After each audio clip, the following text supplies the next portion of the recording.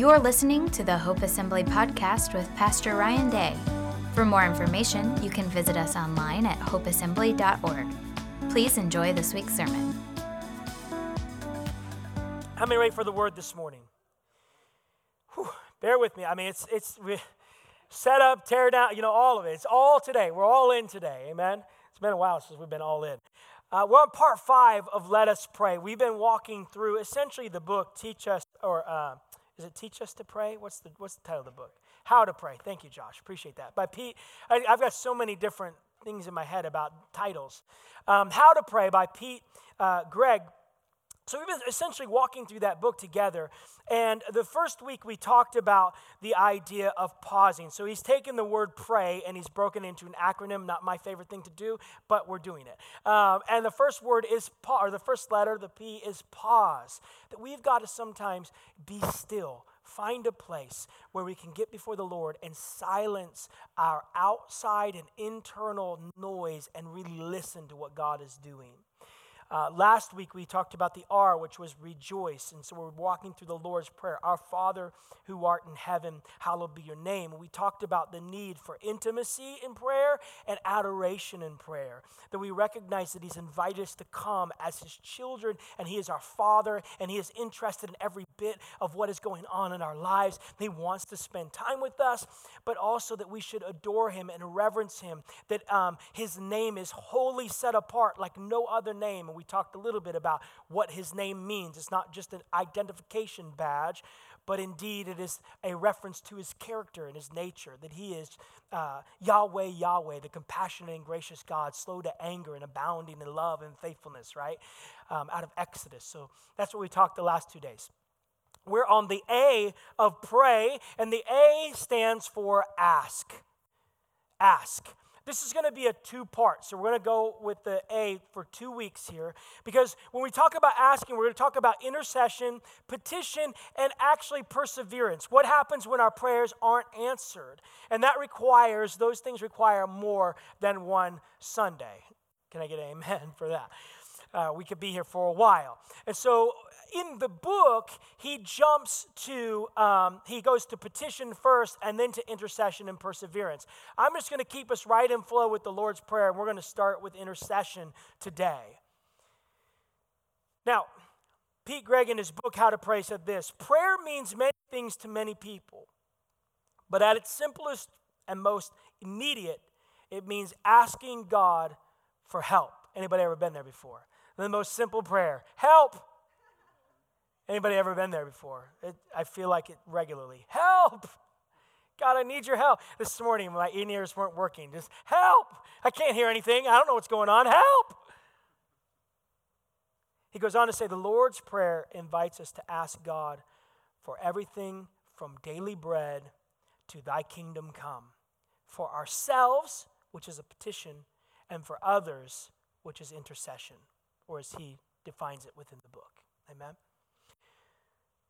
So let's start where we've been in all these few weeks, in Luke chapter 11, verses 1 through 2, and then we'll recite together the Lord's Prayer, and we'll jump into this next part. Jesus was praying in a certain place, and when he finished, one of his disciples said to him, Lord, teach us to pray, as John taught his disciples. And Jesus said to them, when you pray, say. We're going to recite the Lord's Prayer together. Again, we've talked about this over and over again, that this simple prayer was just 31 words in the original language. But let's share it together. You guys ready back there, Jojo? Praise the Lord.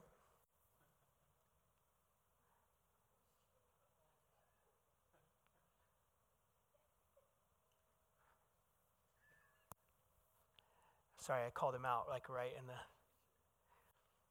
It goes like this. I'm just going to say it. Our Father in heaven, hallowed be thy name. Thy kingdom come, thy will be done on earth as it is in heaven. Give us this day our daily bread, and forgive us our debts as we forgive our debtors. And lead us not into temptation, but deliver us from evil. For yours is the kingdom and the power and the glory forever and ever. Amen. Praise the Lord. Thanks, Josiah. As I've been saying over and over again, I would memorize that if I was you. I encourage you to memorize that in whichever version you want. I think I have multiple versions into one. I'm just, however it flows. Sometimes there's thys in there. I don't know. It comes from the old school King James, but whatever. Memorize it. I saw some people said transgressions while we were reciting it. Great. Praise the Lord. Whatever. Transgressions, trespasses, sins, all of those things. Debtors, debts, all of those things. Memorize it. But today we're going to talk about your kingdom come, or the idea of intercession. The bigger part of the prayer is your kingdom come, your will be done on earth as it is in heaven. On earth as it is in heaven. Intercession is when we stand in the gap between heaven and earth. When we stand in the gap between heaven and between earth, pleading with God on behalf of the people and with people on behalf of God. Probably some of the greatest texts that we have in Scripture regarding this situation is Moses. Moses spent seemingly his entire adult life standing between Israel and God. Like standing in the gap, going to the people and saying, listen, thus saith the Lord, and going before God and saying, these people. Anybody ever feel that way? Like these, I guess you could go back to like Adam when he's trying to justify. He's like, it's this woman what did you do, Eve? Right? I don't blame Eve. I blame Adam, in case anybody's wondering. The Bible says that Eve was deceived and Adam disobeyed, so there's that. But intercession is when we stand in between the gap between God, between heaven and between earth.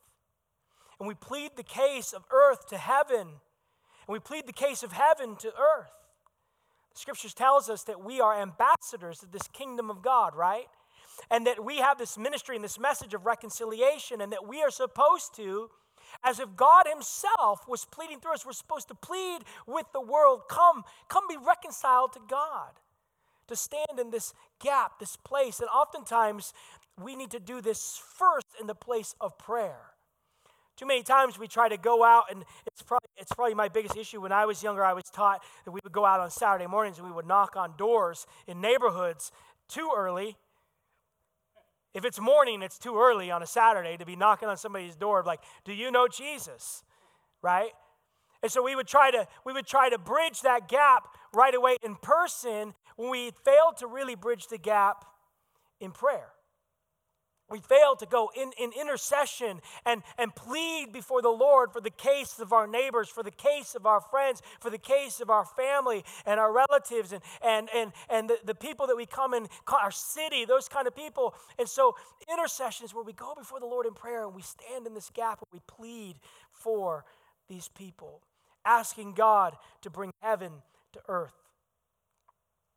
We see this sort of idea in Ezekiel chapter 22 and 30.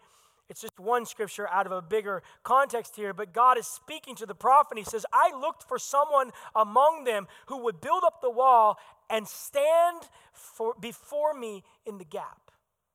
Stand before me in the gap on behalf of the land so I'd not have to destroy it. But I found no one. He's telling Ezekiel, I was trying to find somebody in the land.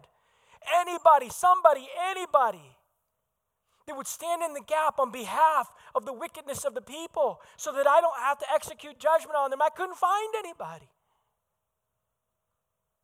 I think about Abram.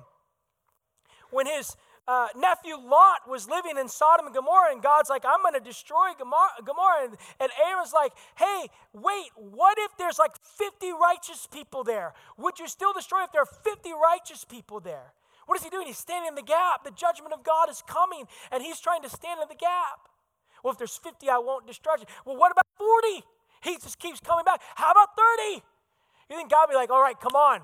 Like, let's get to the bottom number. Let's stop negotiating here. But he continues to negotiate with God for the sake of his nephew Lot and for the sake of the people. This is intercession. Karl Barth said it like this: to clasp the hands in prayer is the beginning of an uprising against the disorder of the world. This whole Ezekiel scripture, God is saying, I have to bring judgment because there's such disorder and disarray and sinfulness and unrighteousness. The judgment is coming.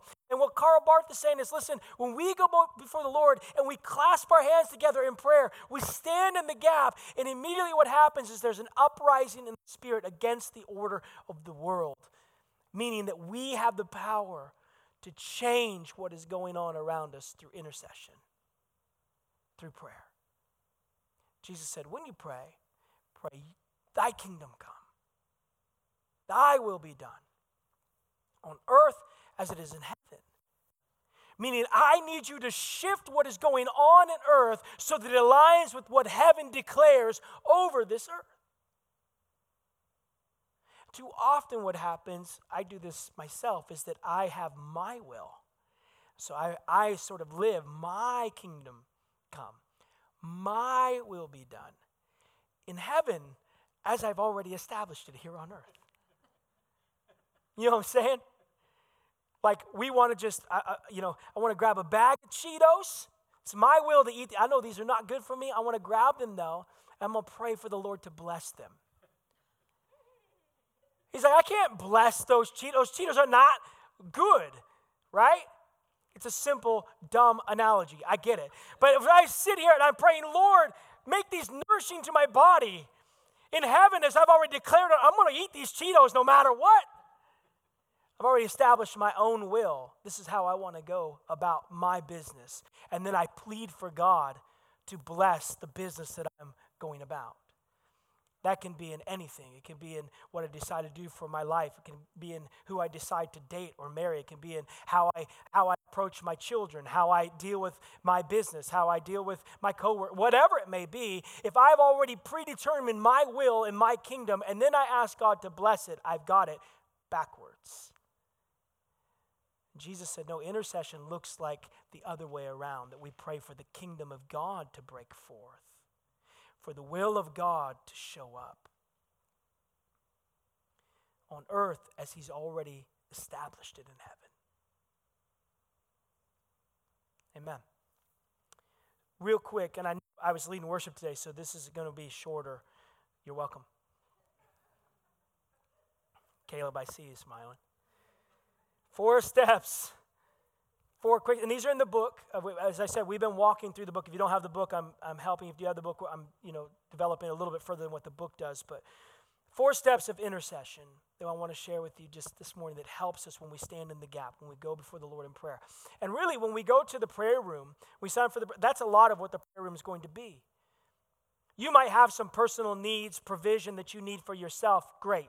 Pray those things. And we're going to talk about that next week. Petition the Lord on behalf of your own needs. He wants to hear what it is that you need. I think too often that's just our default, right? We go, help, I need this, I need that. But a big part of what we want to do when we go to this prayer room is intercession, where we want to engage in a way that we call the kingdom of God. That's why we called it Light the City, because we want light breaking forth in our community. So 4 quick steps. 1, get informed.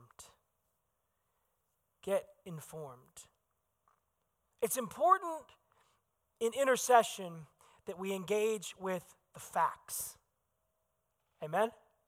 That we engage with the facts. Now, intercession, that word gets a little freaky because there's a lot. I mean, you can go on YouTube. There's a lot of crazy books and a lot of crazy people out there who are quote unquote intercessors. They feel like they've been called into intercession, and I'm not saying they haven't, but when you make it really weird, nobody else wants to engage in it. You know what I'm saying? When all of a sudden you're like, I am an intercessor. And you know what I mean? And you get all kind of creepy and you use weird language and you act weird. People don't want to be around that. And the reality is, every single believer has been called into intercession.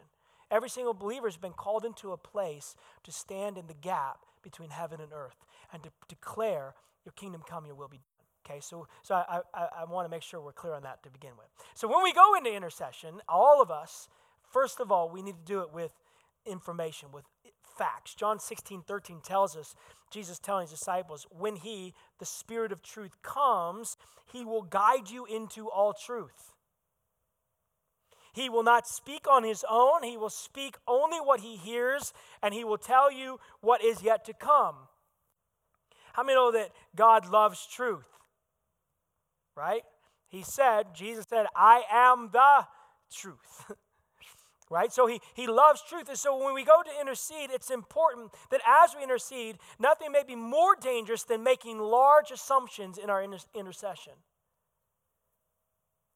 We need the facts to help drive our prayers. So if we're praying for our city, per se, it would not be good for us to go into intercession prayer without any sort of knowledge about our city.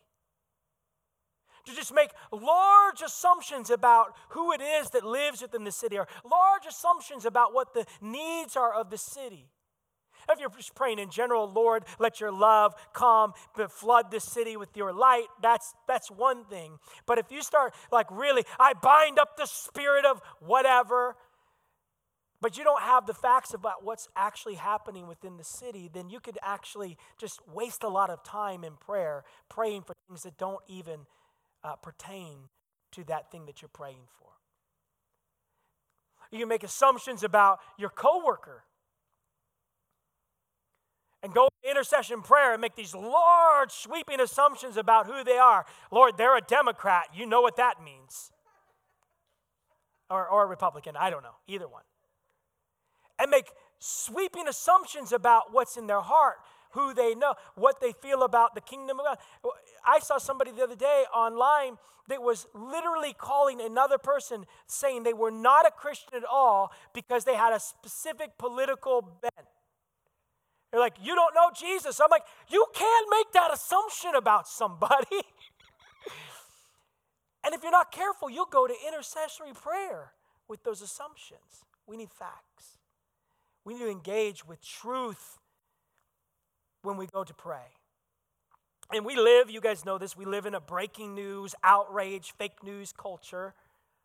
It's everywhere. So when we rush to make judgments, we can easily be duped into praying contrary to what the facts are, contrary to what the needs are, and contrary to what the kingdom of God is calling for. Y'all with me? So what do we need to do? We need to read credible sources. We need to eliminate our echo chambers in our life. If we're going to be intercessor prayers, if we're going to pray for the kingdom of God to come onto earth, we're going to pray for the will of God to be done, then what we need to do is we need to engage people in stories and what is really going on in our city, what's really happening in our neighbors' lives. We need to take the time to engage truth so that we can pray effectively and stand in the gap. Position our hearts towards truth, position our hearts towards righteousness above all. That we would incline our ears to these ideas so that we can represent the people before God and that we can represent God before the people. There's nothing worse than representing God in an untrue way. Making declarations about who God is, all the while leaving the nature and character of God way behind. Amen? We've got to engage these things with a heart that longs for truth and righteousness. Some simple things that we can do is just ask our neighbors, ask our friends, ask our children, ask the city, how can I pray for you? How can we serve you? And when we first became Hope Assembly, next week will be 7 years ago, churches generally do Easter egg hunts and their own things, their own big events. And I really had a heart, we want to be in the city. We want to embed ourselves within the city. We want to be a part of what the city is, the fiber and fabric of the city. And so I went to the Parks and Rec and recognized that they had an Easter egg hunt. They don't call it an Easter egg hunt, they just call it an egg hunt. But whatever. So I went to them, I said, how can we serve you? Very similar to how can we pray for you. It's just a foot in the door. And year after year, we started off by just hiding eggs, staking out property.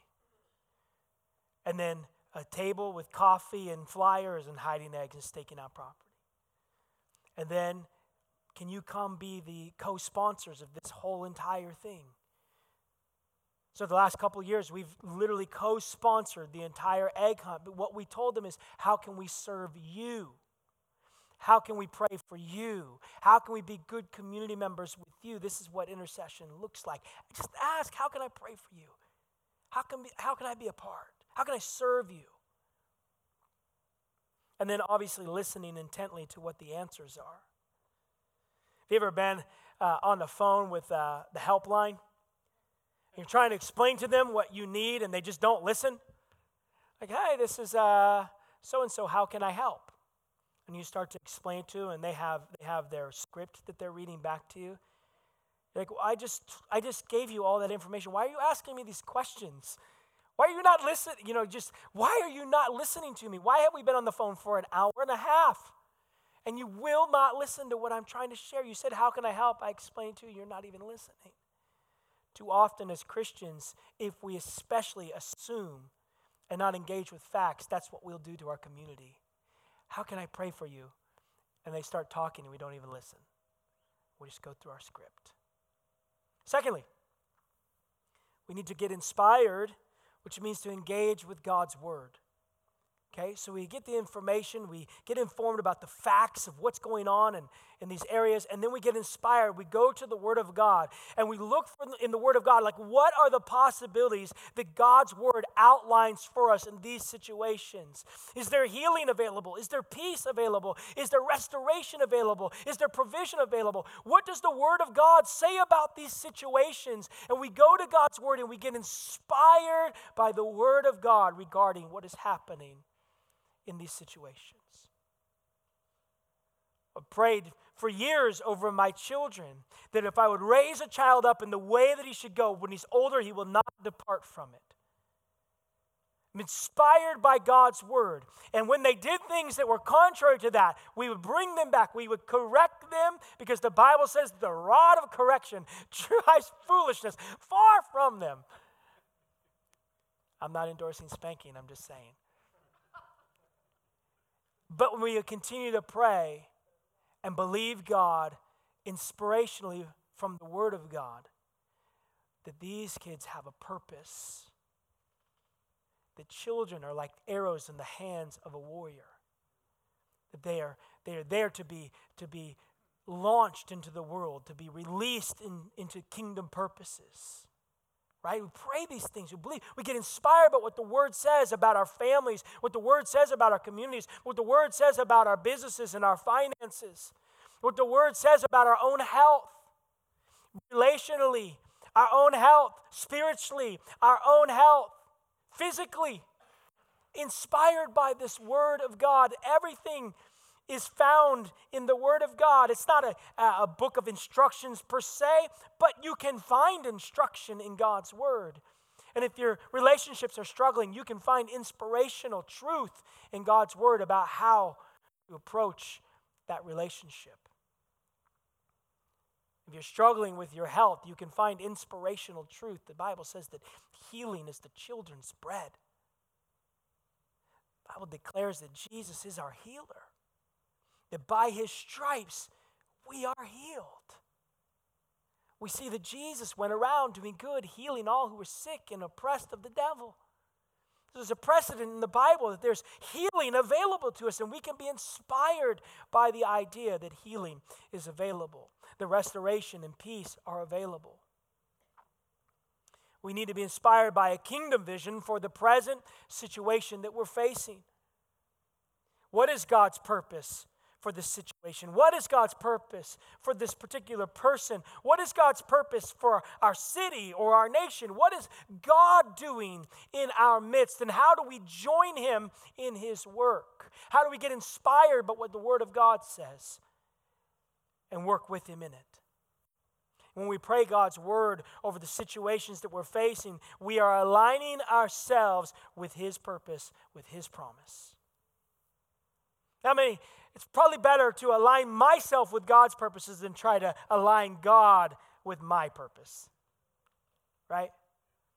Just seems like one way is a little bit easier. If I could just hear what God has to say. Well, he says a lot in Scripture about his purposes and his plans for us, for the people around us. Jonathan Edwards said this: that which God abundantly makes the subject of his promises, God's people should abundantly make the subject of their prayers. So when we look to the scriptures and we see God is promising certain things about people, we should take those and say, these are the things we should pray for. God has promised that he would do such, and we should pray in this way for God to do as he said he would do. Amen. Even like when we sing the song, like, even when I don't see it, you're working. Even when I don't feel it, you're working. That's sort of a prayer.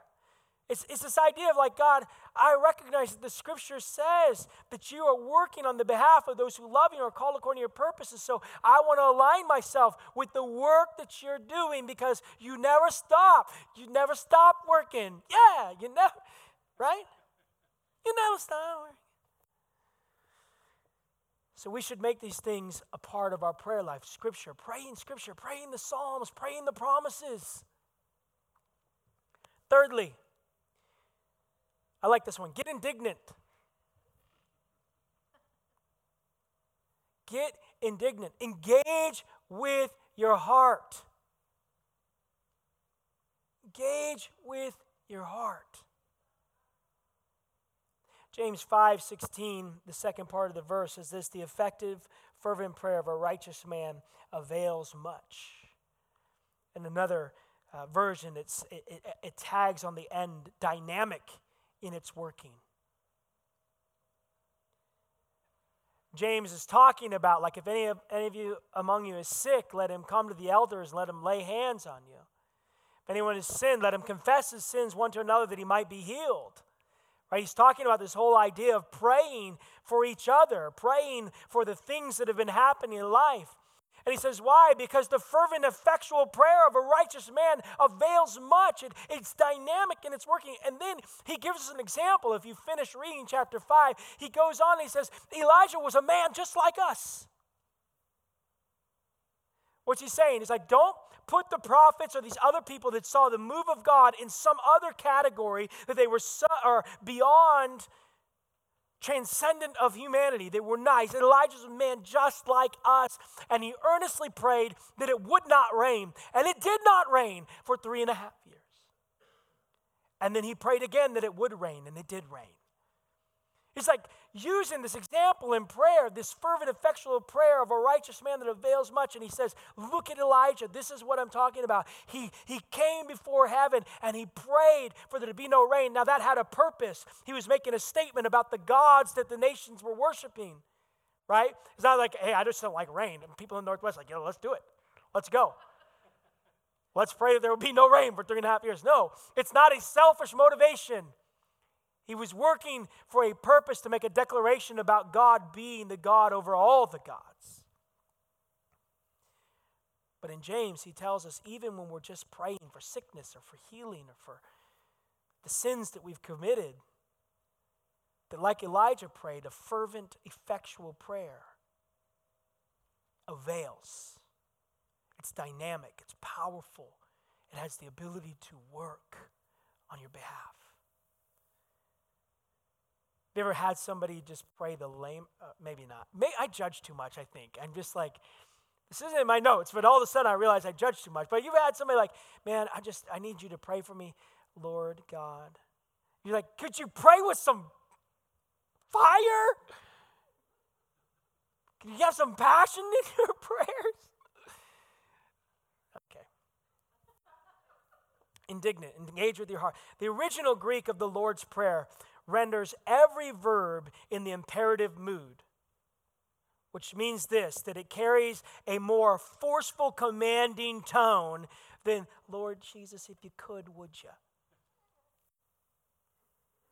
So what it's saying is that the words like, hallowed be thy name, your kingdom come, your will be done, give us this day, forgive us. All of those verbs have this sort of commanding tone to them, this imperative mood to them. And some would say that it's literally like this prayer when you're praying, it's literally like commanding the heavens to work on your behalf. Now that's not being disrespectful or irreverent towards God. No, he's God, but when he said, pray this prayer, what he was saying is, I want you to recognize that you have some authority to declare things on earth, to pray things on earth. And so when you pray, pray with that authority. These imperative verbs have this idea or imply this proper posture of an authoritative one, that we are not to be timid in the presence of God. We're not to be timid when we stand in the gap and intercede on behalf of the people, or intercede to God on behalf of the people, or to the people on behalf of God. But that there should be this fire in our heart. There should be something stirring in us. We must find ourselves indignant about what is and recognize that we have the authority in the name of Jesus to shift the circumstances. Amen. I think of it like a thermostat. Too many Christians in their prayer life operate as just a thermometer. And so a thermometer can only do one thing. It can take a temperature. But a thermometer has no authority, no ability to change the temperature. But intercessory prayer is like a thermostat, that indeed it does take the temperature, where we talked about engaging with the facts. But it has in it a dynamo, a dynamic working inside that has the ability to shift and change the temperature. This is what intercession does. And we set our hearts in a way to be indignant about what is, like currently is way too hot in here. Good. I would open all the doors, but you guys would leave. Could shift the environment, shift the atmosphere, shift the temperature of the room. Walter Wink said that intercessory prayer is spiritual defiance of what is in the way of what God has promised. So indignance about what is that is contrary to what God has said.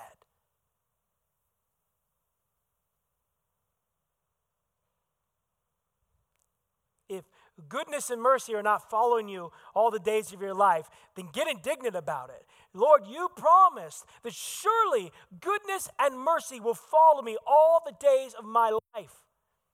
That's not a promise that you won't experience difficulty. It's a promise that God himself will be with you in the midst of it. And if you don't recognize that, you begin to declare it, get indignant about the fact that you don't see goodness and mercy, and ask God to show you the goodness and mercy that's in your life right now.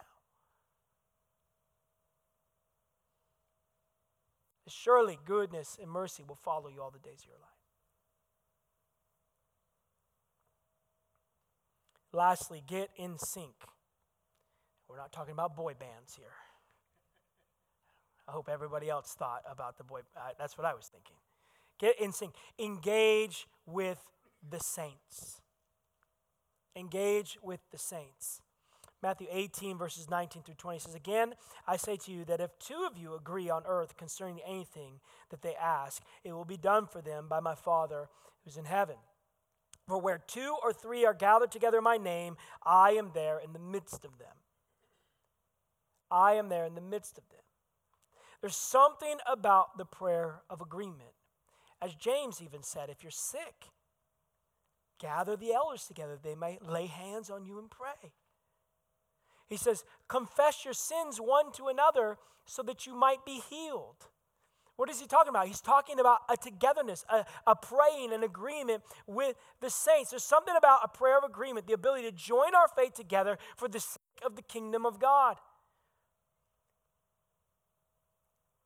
Again, this is why we're putting this emphasis on going to the prayer room. I trust that probably most of you have some sort of prayer life as an individual on your own, and that's wonderful. This doesn't mean don't pray by yourself. Just saying, like, listen, there's power that happens when we pray in agreement. And what does the prayer room do? What's happening is just one after another, after another, after another. There's a stacking, agreement upon agreement upon agreement upon agreement. And we talked about earlier in this series about thin places. And the more that we're coming into agreement, the more the veil between heaven and earth is thinning out. And all of a sudden, we're seeing the kingdom of God breaking forth in our city, in our churches, in our families. What a beautiful thing. There's unique power vested in the unified intercession of God's people. Think about it in Acts chapter 2, the whole upper room experience. When 120 of them were gathered together and they were waiting on the Lord in agreement. The Bible says that they were all in one accord. So the birth of the very first church as we know it happened because the saints gathered together and got an agreement about the kingdom of God coming to earth. And Jesus had promised it in Acts chapter 1. Just before he ascended to the Father, he promised the disciples, I want you to go to Jerusalem and I want you to wait. And you will receive power when the Holy, Acts 1:8, you will receive power when the Holy Spirit comes upon you, and then you will be my witnesses in Jerusalem, Judea, Samaria, and to the ends of the earth. And so what did they do? They obeyed the will of the Father, the will of Jesus. They go to Jerusalem, get an upper room, and they wait. And in agreement, they're saying, let your kingdom come. Your will be done. And suddenly, the earth shook. Suddenly, there was a sound like a rushing mighty wind. Suddenly there was what appeared to be cloven tongues of fire that came and rested on every one of them. And they all began to speak in other tongues as the Lord gave them utterance. In this particular instance, they all began to speak in known languages that were not their own languages. And it was so powerful that it could not be contained any longer in the upper room. So 120 of them break out into the streets, and they are declaring the glories of God in languages that do not belong to themselves. Why? Because heaven broke loose on earth. The kingdom of God broke open among the people, and all of a sudden, people are like, what is going on here? Are these people drunk? Some people, that's what they thought. Are these guys drunk? And Peter gets up and is like, hey, we're not drunk as some of you suppose. It's only 9 o'clock in the morning. Right? 5 o'clock somewhere. No, just kidding. It's only 9 o'clock in the morning. And he preaches the message, and 3,000 people come into the kingdom of God. Why? Because they gathered together in agreement. Because of the power of being engaged with the saints, agreeing together for heaven to come to earth. The worship team is going to come. One more quote here for you, and then we're going to sing one more song and open up the communion table and offering and all those kind of things and just sort of reflect on this. Richard Foster said this, if we truly love people, we will desire for them far more than it is within our power to give them, and this will lead to prayer. Intercession is a way of loving others. If we truly love people, we will desire for them far more than it is within our power to give them. And this will lead us to prayer. God, I see that my neighbors are struggling, their marriage is struggling, and I am inadequate to bind their marriage back together. So I have to come before you because I love them and I want your kingdom to break forth in their marriage. Do the work that only you can do. I stand in the gap for my coworker. I stand in the gap for my neighbor. I stand in the gap for my city. Whatever it may be. It brings us to a place of love. Our intercession, our prayers should be wholly motivated by a love for God and a love for our neighbors, and indeed, a love for our enemies. Amen. Your kingdom come. your will be done on earth as it is in heaven.